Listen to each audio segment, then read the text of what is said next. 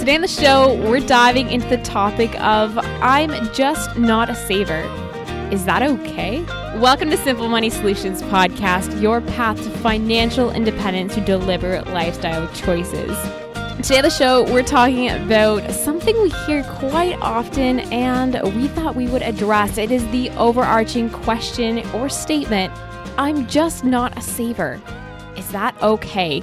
So actually, I heard this 25 years ago, maybe not to the day, but it was 25 years ago. A relative of mine, I was visiting them and I was admiring the comfortable life they had set up for themselves. An enormous home with all the furnishings and all the toys in boats and cars and trucks and ATVs. They had all the comforts of life. I mean, it was just like an amusement park for adults and everything was high end. And I remember visiting this relative, and don't worry, they're not listening. None of my relatives listen to this show. But I was visiting this. I said, "Wow, I can't believe the life you've got. This is amazing." And his response, okay, I've given it away. It's him. His response was, "Yeah, it doesn't come for free. You know." I go, "How do you do this?" And he goes, "Well, I'm not a good saver, but I'm a great payer backer," which it's not proper English, but that's how he said it. And I thought, well, that's awesome. He knows, he's got this all figured out. He knows how to do this. He just borrows the money and he pays it back and he gets this awesome life. And I thought, how awesome is it that you come to that conclusion that I'm not a great saver, but I'm a great payer backer. And through that, you created this awesome life. And 25 years ago, I was a young person coming of age. I walked away and I thought, wow, he's got it figured out. And I never thought much more about it. Then just recently, and I'll say an acquaintance, I was admiring a home they recently acquired. And I said, wow, that's a really nice home. And then they happened to be driving a really nice truck. And I said, they happened to get them almost at the same time. And they also, in the summer, acquired a boat. So you get the picture here. There's some comforts of life showing up. And I said, wow, you really are living the high life. And that person said, well, I'm not a great saver, but I'm great at paying back. I'm just good at that. So it's easy.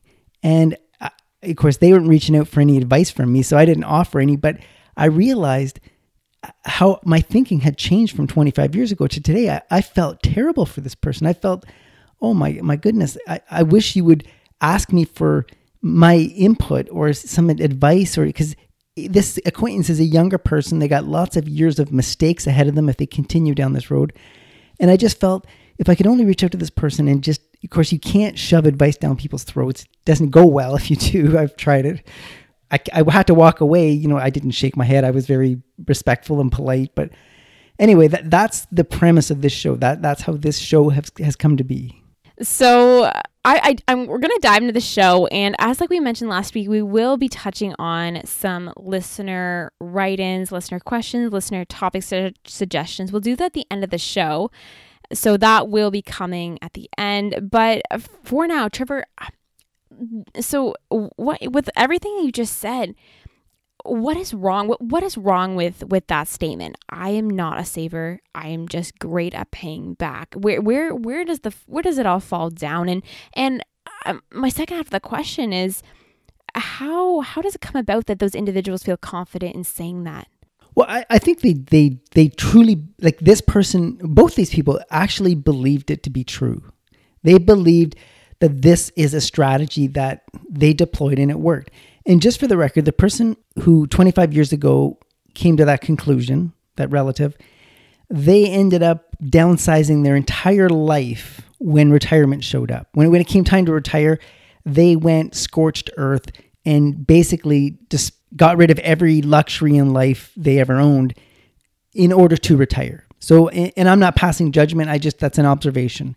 At the end of the day, the problem is saving money in our society is an absolute learned discipline. It is not something we come out of the womb possessing this skill. It's not like how you naturally breathe. I mean, in our society, saving money is not the norm.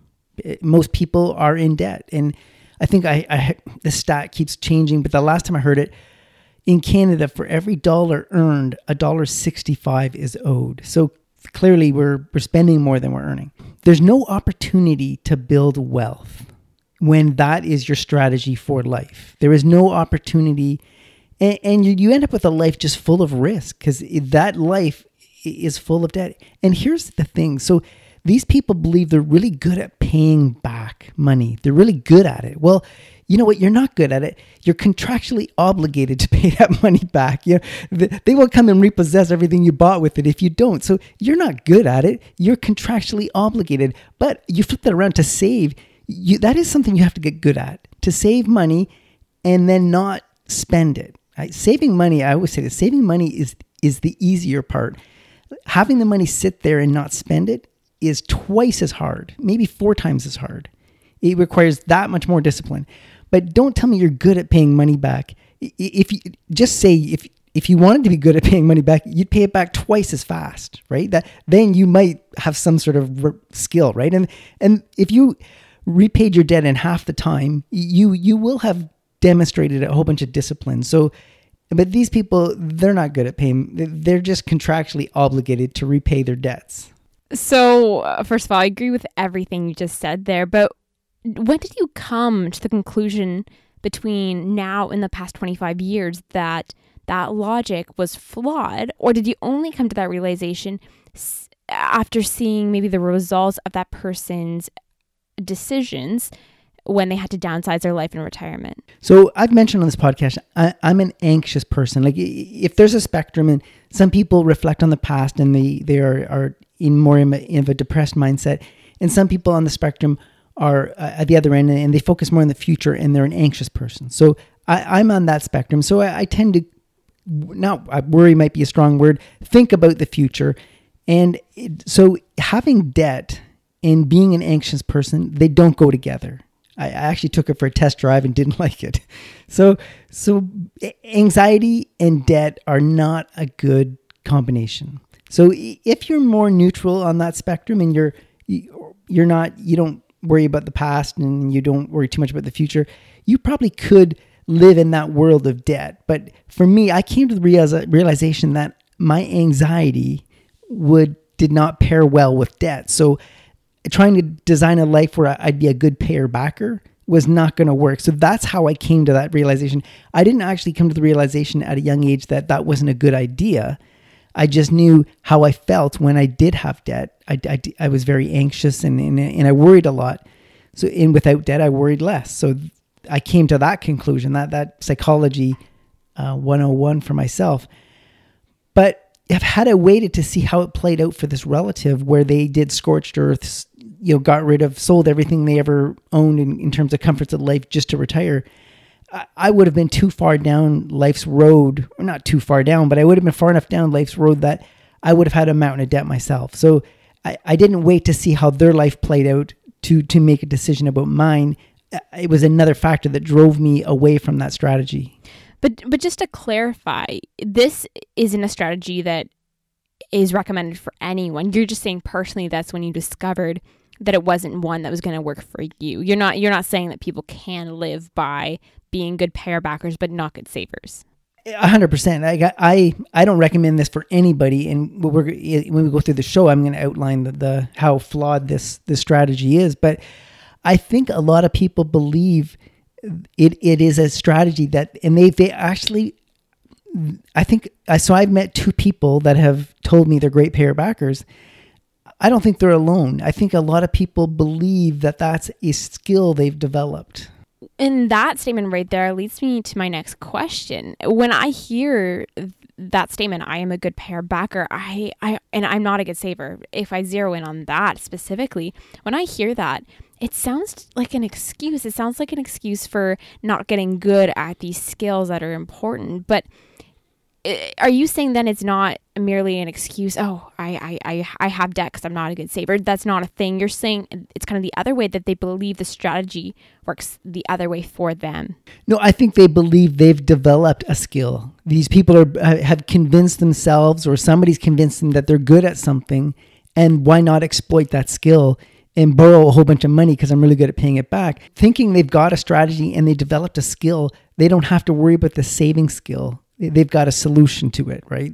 And so that's the sadness, is these people think they've actually acquired some rare random skill that they're good at, and they believe it. So in thinking, okay, I've done the hard work, I've figured out how to pay back debt, I don't need to learn anything else. I've got this. Don't worry about me. I got it. It's a really counterintuitive way to look at it, but I do agree with what you're saying. It does make sense from that perspective. If you are living in a world where you feel like that is your superpower, being able to pay back money. Well, when we started to record this episode, Courtney was saying what the episode was about, and I'm going to say this is how the nuance of it. So say what you had said before we edited it and re-recorded it. Let me see if I can get this right. So I said, I'm just not a saver. Is that okay? Is that what I said? Yeah, and that I think so. But we stopped and I said, no, that didn't sound right. It sounded positive, and so we changed it to saying, I'm just not a saver. Is that okay?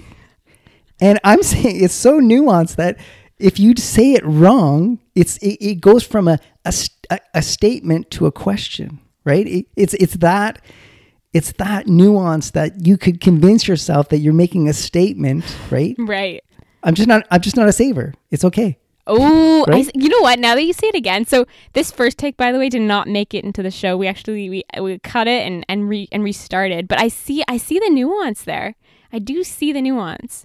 So it's so subtle the way we introduced the show that we had to re-record it, that if people could say those words to themselves, like, I would talk about the words rattling around in your head. If you don't say them out loud and you don't hear them, you don't stop and think about them. But if you said that out loud, you'd still be okay with it, right? So it's it's that nuance, it's right? Fine, we're fine. It's fine. We're fine. Right. No, I agree with that. Let's continue to dive into this very nuanced concept. We're going to talk about how so many people end up going down this road, and then we're going to talk about the problem with using debt to advance through life.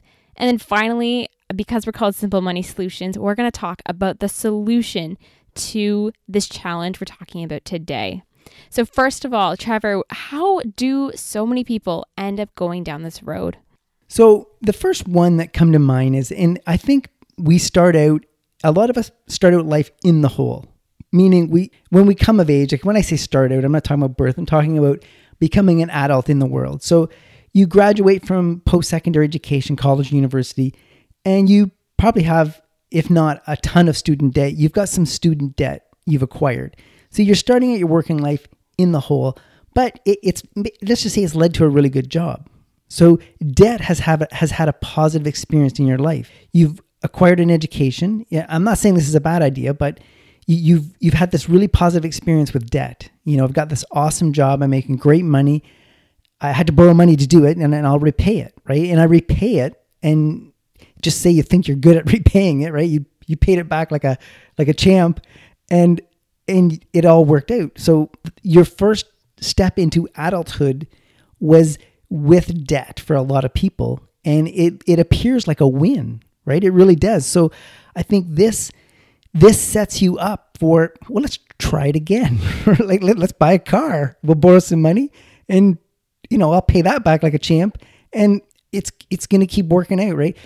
And it's not until you get to your expensive truck and your house and all your other things, and you keep going through life using debt to solve your problems. Eventually, I have this thing, time becomes a great equalizer in life. Eventually, you're like that relative of mine, scorched earth, let's sell everything, I need to retire. And you end up, okay, he was able to retire, but he got comfortable with a certain sort of style of life. In his retirement, he's probably down where I am. I'm a frugal person, but he wasn't. He probably feels like somebody eating dog food, right? He had to bring himself down to such a level just to retire that he's probably miserable doing it. No, I'd agree with that. And I like the emphasis you placed on the idea that paying off debt becomes this positive reinforcement cycle. I mean, it's true. You really can start to associate paying off debt and acquiring debt and then paying it off as this very nuanced, positive experience. Well, the lending institutions, They want you to have that positive reinforcement when you borrow money. They want that positive experience. They're banking on it, right? That's their whole business model. So if at the end of your loan payment, here's one. When you pay off your mortgage, when you finally pay off your mortgage, the bank is like banging down your front door saying, hey, did you know you can borrow money against your equity in your home? Like, we're your friends here. Like, you were so good at paying that mortgage off that we want you to do it again. You nailed it the first time. Why don't you take a second crack at it, borrow some money against your mortgage, and see if you can do it again? Like, you're that good. The gift that keeps on taking.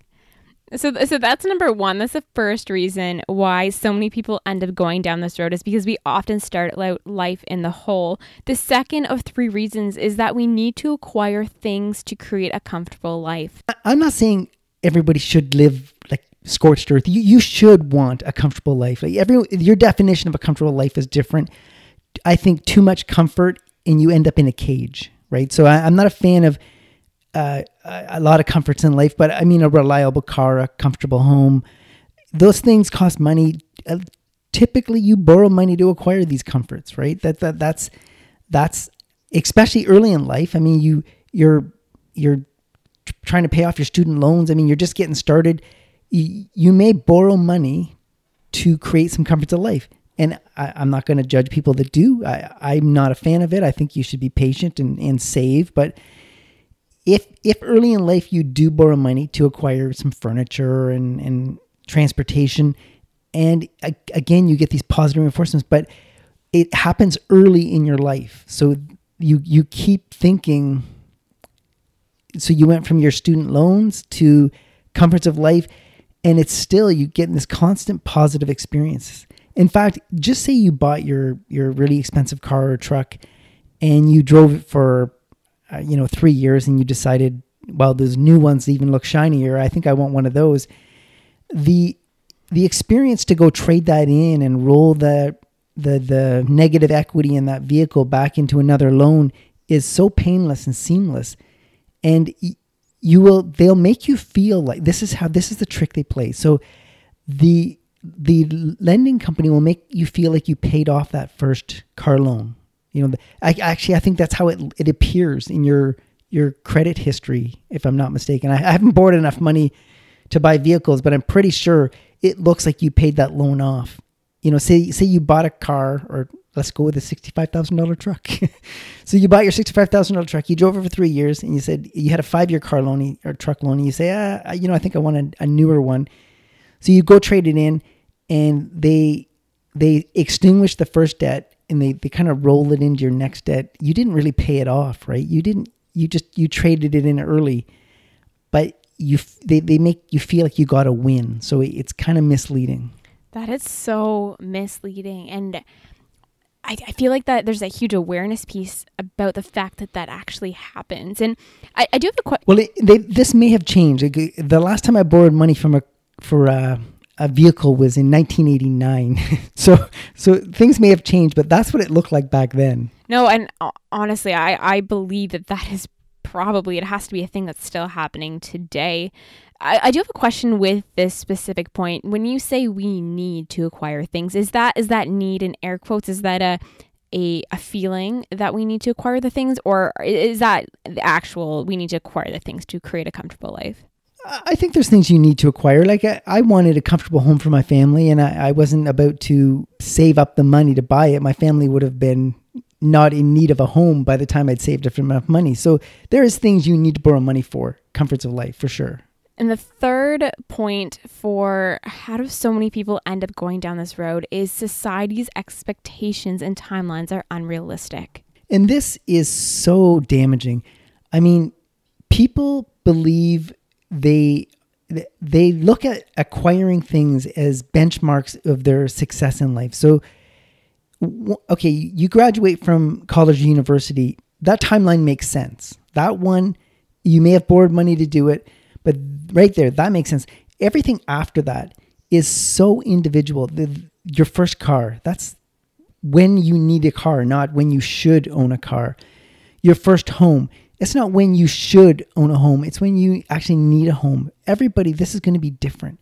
So society puts these unrealistic, incredibly short timelines. So I know people who, this one lady, she was going to own a house by the time she was 30. If she had to rob a bank, she was going to own a house by the time she was 30. And I said, what's the urgency with owning a home? By the time you're 30. And she says, I want to be viewed as an adult. I feel I'm not maturing as I should be if I don't own a house by the time I'm 30.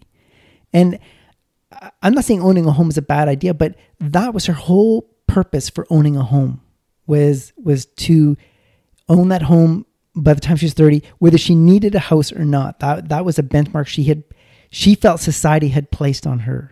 And from that perspective, I definitely understand how societal pressures can make you think that you want that or actually make you want that. But what about in the sense of an individual who wants to start a family by 30? What about that? Is that, even though, so that's actually something the individual wants, but how does that come into play?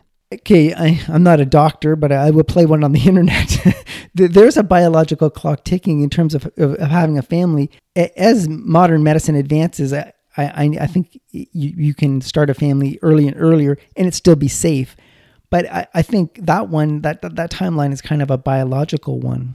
So the next section we are going to cover is the problem with using debt to advance through life. And my first question for you, before we even dive into the problems, is you mentioned back in the previous section that you use debt to acquire things to create a comfortable life in your family. And that's kind of where my last question came from, is that if you do want to start a family and you want to own a home to raise that family in, those are all kind of key pieces. So maybe owning that home is a key piece for you in having the stable environment to raise a family. So kind of overarching big things like that is there a problem with using debt to advance through life from that perspective?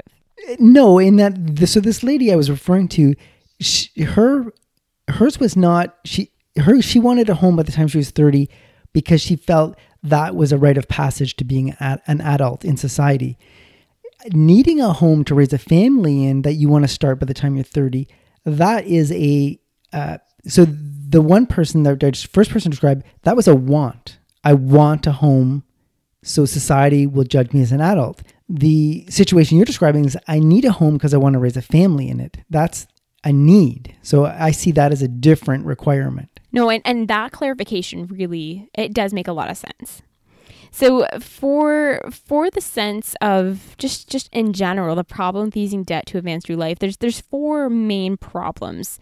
So the first problem is that debt requires income. And this was this relative they obviously had to sell everything in order to retire, but having debt to advance through life, the more debt you acquire, the more income you need, and then the more income you need, the more vulnerable you are to job loss and replacing that income. So using debt, and I mean, this could be in any show we do, how I feel about debt, but debt requires income. Income requires a job. The job needs to, so if you have debt that minimum wage jobs can service, you're probably okay. If you have a debt level that requires a six-figure job to service, all of a sudden you have problems because six-figure jobs are not falling from the sky, right? They're harder to get than a minimum wage job. So the problem with advancing through life using debt is it requires income, and in tough economic times, which we have not seen in quite some time, jobs can be hard to come by. No, and that's a great point, and it also creates this level of stress on the individual to make sure they maintain that job, or like you said, replace that income with another income, and that, like you said, can be challenging. The second problem with using debt to advance through life is that debt has a ceiling, savings does not. If you're just not a saver and you're okay with debt to solve your problems, there's a maximum amount of money that lending institutions will loan you given a level of income. And the more debt you acquire, the less money those institutions are going to be willing to lend you. So at some point, you're going to tap out all the credit you can get. There is a limit to what you, in fact, I hear people, this is a common term. I noticed this. So this is just after Christmas, we're recording this. People are saying, I got to pay down my credit card so I can book my trip to Cuba. I got to pay down my credit card so I got enough room there to buy my tickets to my all-inclusive resort. And they've run out of credit, right? These people have run out of credit. So now they're paying down just enough so they can get some room on their card to buy their next vacation. That's such a dangerous place to be in. But the savings, that's limitless, right? The only savings is really the amount of excess income you have time multiplied by time, right? And it can just keep building and building and building and building. There's literally no limit to how much money you can save. And that's where the power comes in of saving. And I love that.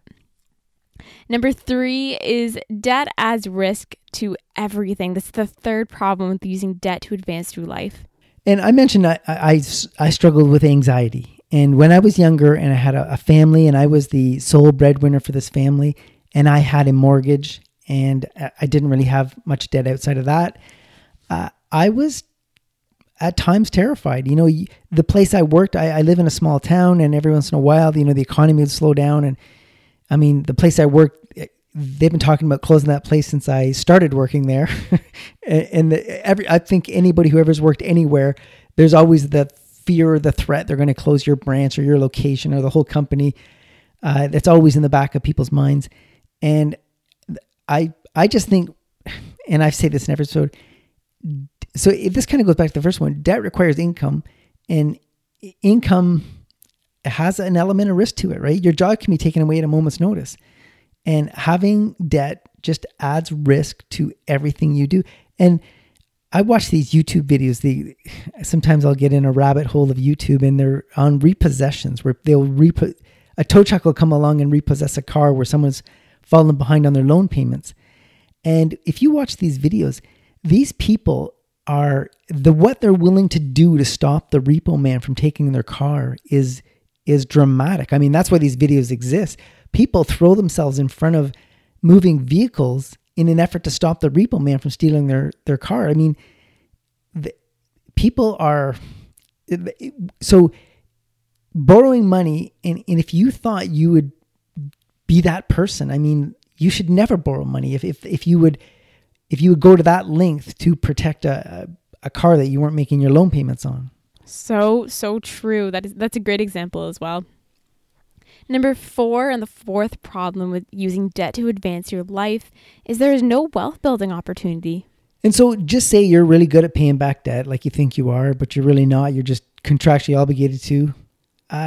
You never develop the discipline to save money and then not spend it.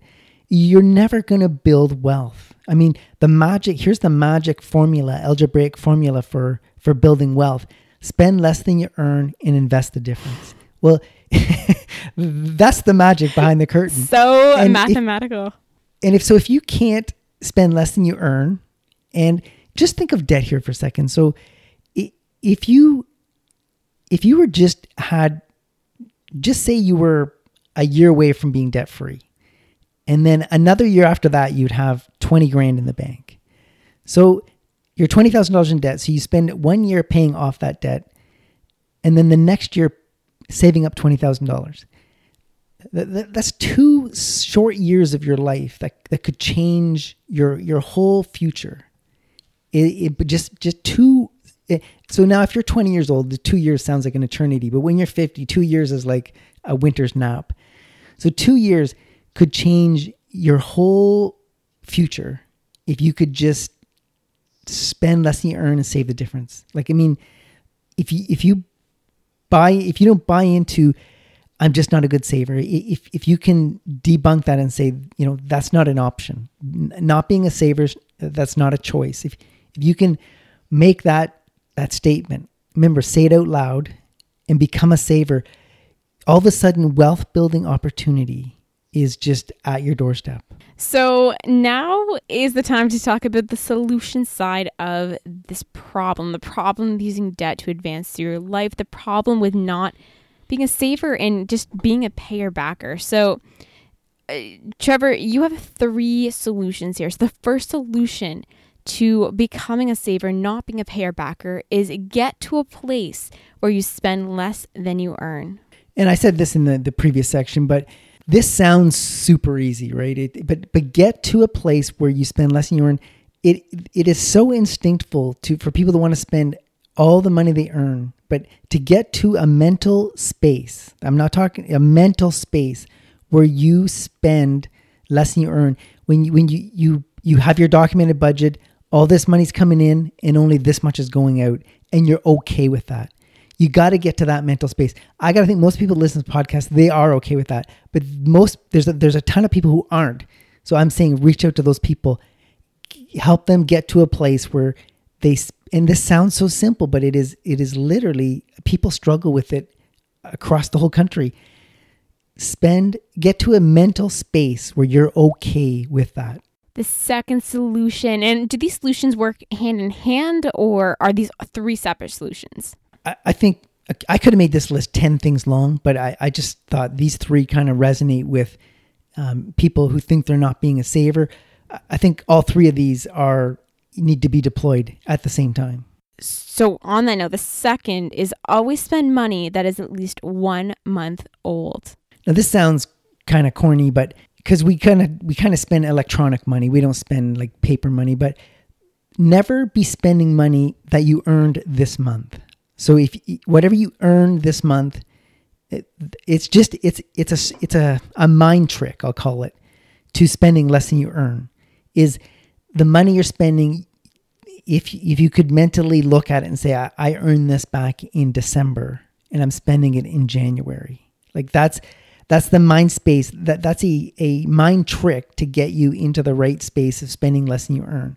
Is the money I spend is at least a month old, which would suggest you have at least a month's worth of money in some sort of savings account somewhere. That's a really, really great idea to take on. Is this one that you've kind of followed for a while that has helped you even when you were maybe younger? I did use this when I was younger and sort of transitioning into a more financially responsible life. I like it. And number 3, the third solution we can take on to become a saver and not necessarily just spend money as we have it, is become in love with a process that will lead you to saving. And we did a whole show on this. You've got to have a process. And so you can't just save for the sake of saving. Like people that want to lose weight, if you just go on a diet of eating, rice cakes and something not tasty, you'll be miserable. So become in love with frugality. Become in love with optimization. If I just told you to save money because it's a good idea and you're miserable doing it, that's not a life worth living. You have to become one with frugality, become one with minimalism, embody the concept and just when people say, hey, what do you do? I'm a minimalist, or I'm super frugal. Like, be that person, embody that thing, and just wrap your whole life around some aspect that makes you not spend every penny you earn. So being here's a thing a lot of people say is, or a lot of people I know, they're tech guys. I love tech, like technology. I'm a tech guy. They're okay saying that. But them being a tech guy, they spend just a ton of money on technology that they don't need. They got 75-inch TVs and surround sound systems and a Bluetooth speaker in every room, and they got the latest iPhone in their pocket all the time, and they're okay saying they've embodied the concept of being a tech guy. They've embodied that. They say, hey, what do you do? I'm a tech guy. Like they're proud of it. Well, embody some sort of money saving thing. Like just say I'm a reader. I love reading. I'm a reader. I'm a bookworm. Well, that's not expensive hobby. In fact, all the time you spend reading, you're not spending money. I mean, you might spend it on books, but they're a lot cheaper than the tech guys' stuff. So okay, here's something. I'm a podcaster. I love being a podcaster. It doesn't cost a lot of money to be a podcaster. I love being a podcaster. So I'll say, people ask me, hey, what do you do? I say I'm a podcaster. And then I'll spend the next half hour explaining to them what a podcast is. And at the end, they still won't know what, that whole hour went by and they still don't know what a podcast is. They'll say, gee, it sounds a lot like radio. And I go, well, you're not wrong.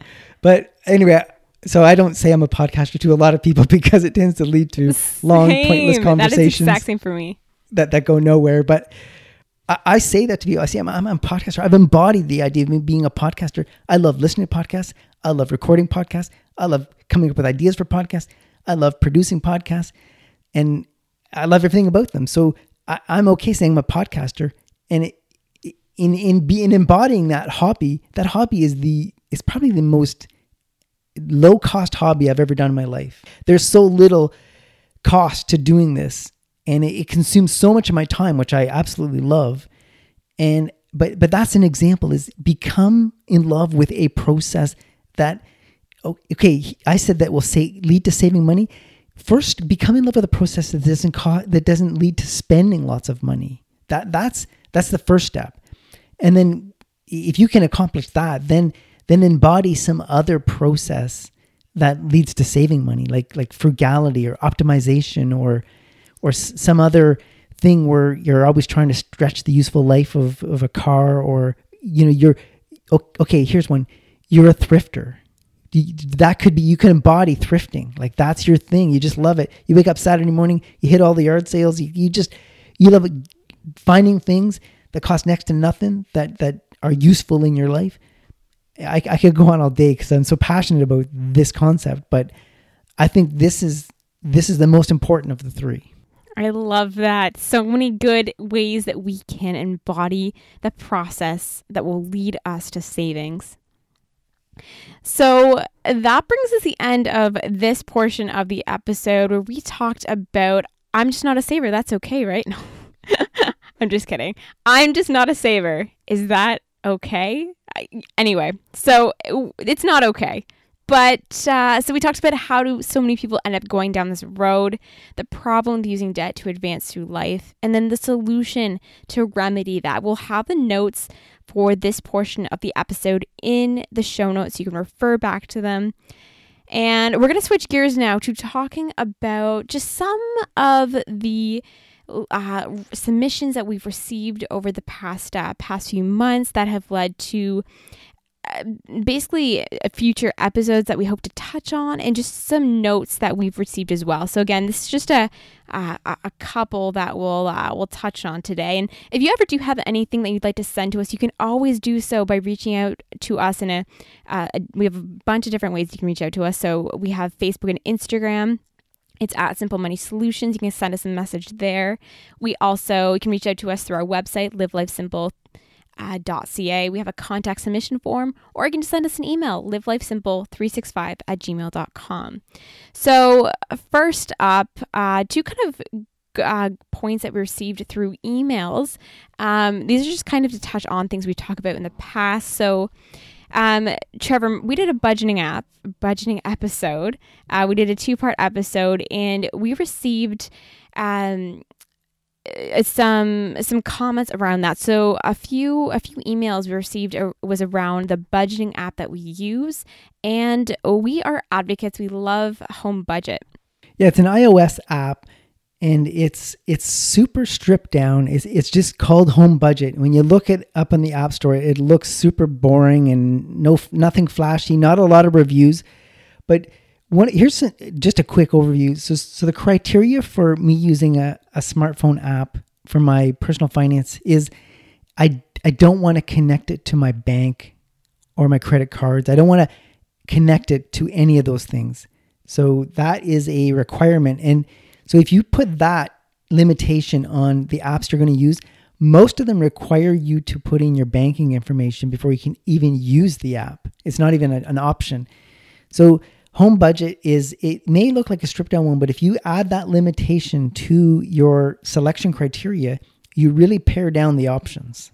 And the good thing about Home Budget is that, why I personally love it, is that you can almost pretend that your debit card and credit card and cash are all actually linked in, because it allows you to set the balances for each. You can set how much cash is in your wallet. You can set the total. So when you actually start to use the app for the first time, you can set how much is actually in your debit card or that you have in your checking, in your savings accounts, how much you actually have on your credit card, what that's at. And then you can use it to reconcile and make sure that in your actual checking and savings account, it's represented in the number in the app. I hope that makes sense, but It did. And one other thing is this app requires you to handle every single transaction has to be manually handled. Yes. That was another requirement for me and my wife for a finance app, in that we don't want any automation.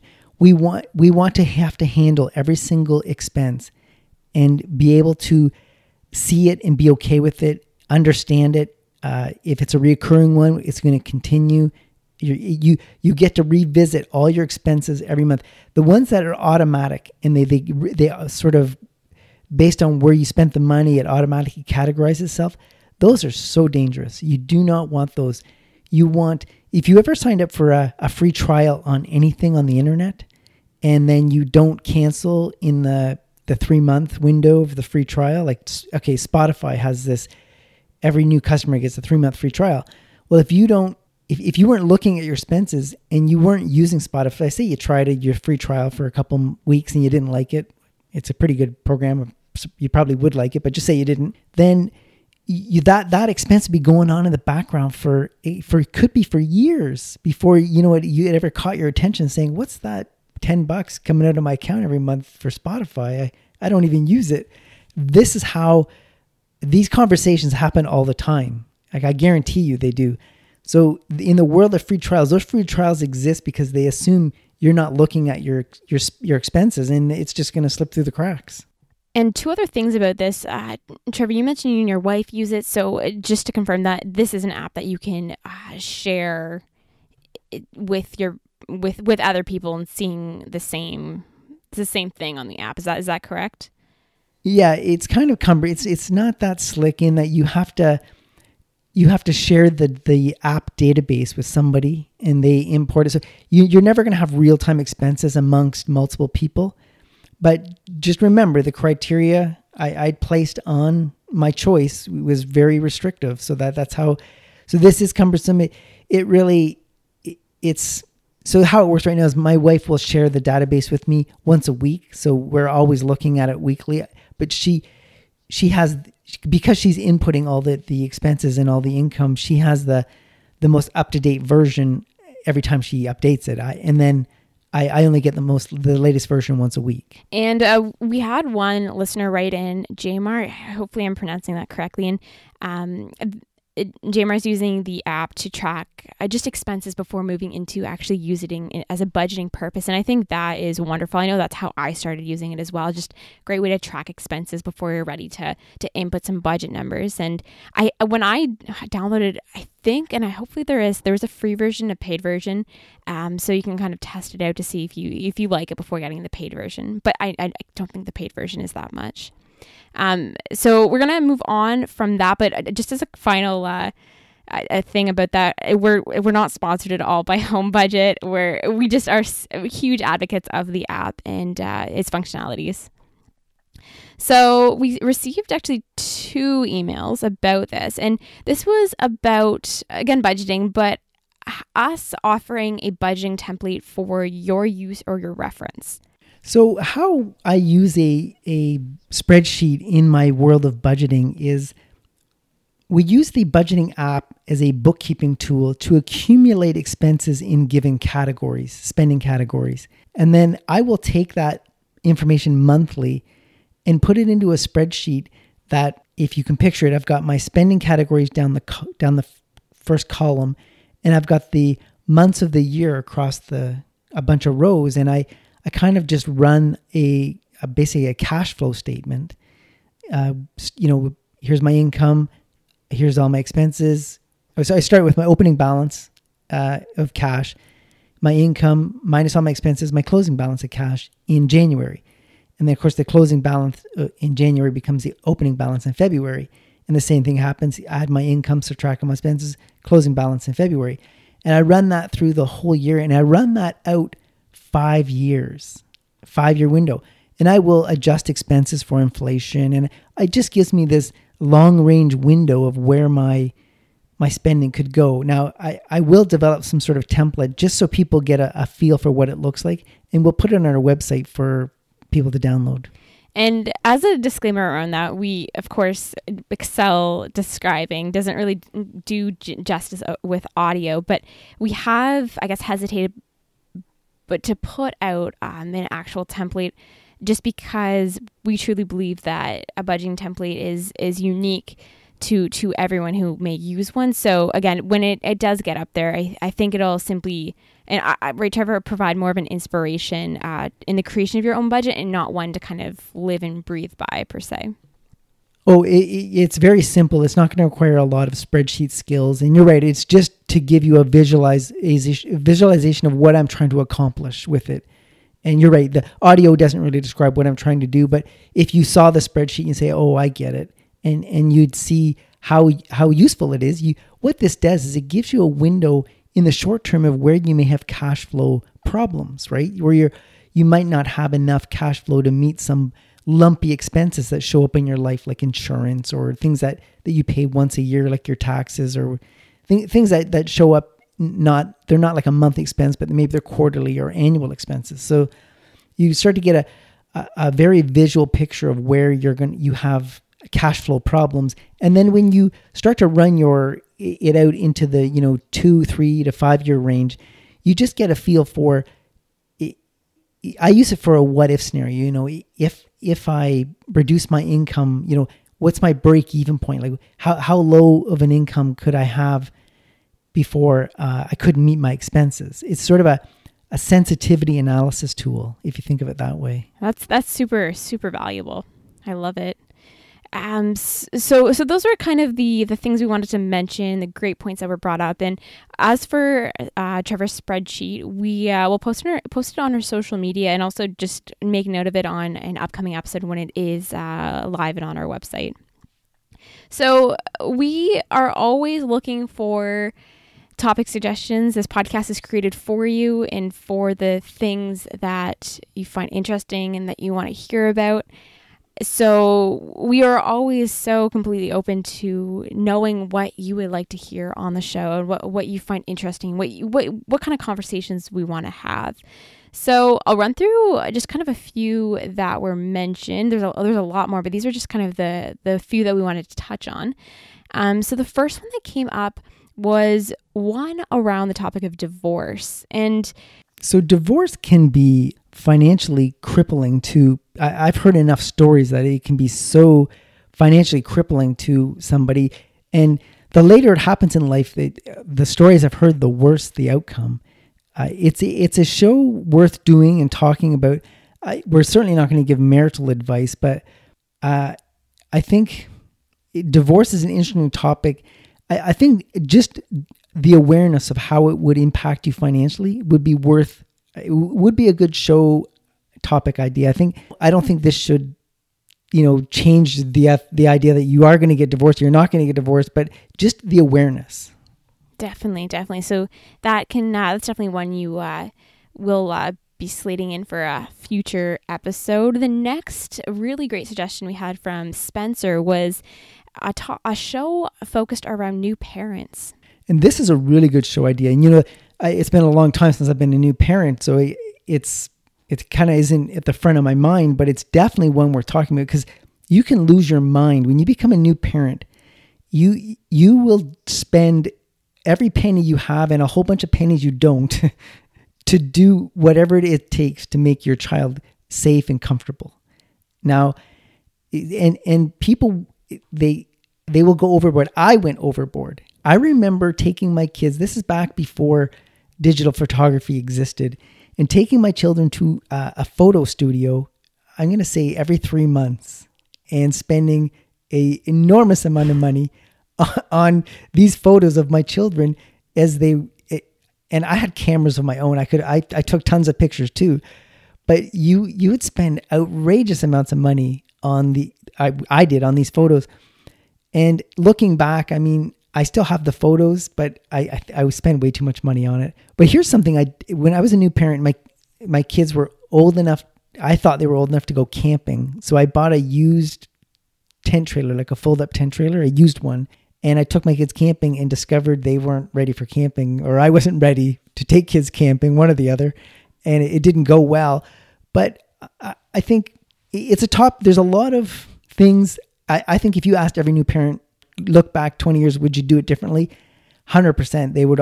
There's a whole bunch of things they do different. So it'd be worth doing a show around that. I think it's a good topic. I'm excited for it already. It sounds like it'll be a great show when we do have it together. The next suggestion was from Kelsey, and this was around the concept, the topic of lines of credit and how to go about kind of handling them, thinking about them, and working with them, I guess. Well, this is definitely a show topic, but just very brief synopsis of my feeling about it is I don't want credit to be like so easily accessible that I just need to use a plastic card to get at it. Credit should be this real hard thing that you have to go and get approved for, and it has to be for something specific. To have credit at your disposal just in super easy to access is, I think, a road that you should never go down. And I just to add on, I do like this question from Kelsey and kind of the angle of when it is paid off, what do we do with it? How do we keep it around? How do we? You shut it down. You get it. Once you get that debt paid off and you get that line of credit completely canceled. In fact, you know what? If you try to kill a line of credit, it's hard. The banks don't even think you're speaking English. What do you mean you don't want this line of credit anymore? You try to get that out of your life and it's really, really hard. You should invest this time into figuring out how to spend less than you earn. You know, that is, and building an emergency fund. You know, invest your time and energy into solving that problem, that equation, not how to manage lines of credit and keep them there for just in event of an emergency. Get lines of credit if you're done with them. If you needed them, I'm not judging you, but once you've done, they've served their purpose for whatever emergency. Get them closed. Get it completely canceled and out of your life. I love that, and again, we will. I think there's so much more to explore around that topic, so we will be diving further into that as well. Our second last future episode topic to explore. This one's from Jared, and it's a really great question, and I think one that a lot of us can relate to. So, just a little backstory to this question, this topic is it's more based around where to go from here, next steps after debt repayment, and if we've ever been in that scenario where we're maybe reaching the end of a tunnel or we can see the end of our tunnel, as Jared says, on fully paying off our debt, we hit that point of, but then what? And there are a lot of general resources that say do this and do that. But besides kind of starting an emergency fund, there is a lot of questions around what's next. So that's a show that I think we're really looking forward to doing. Well, in just a little brief note for Jared. So if you have paid off a bunch of debt, say it was student debt, he sounds like he's kind of young. So I'm going to say, just let's call it student debt. You have been spending less than you've earned for a period of time in order to pay back that debt. So you have mastered a life skill.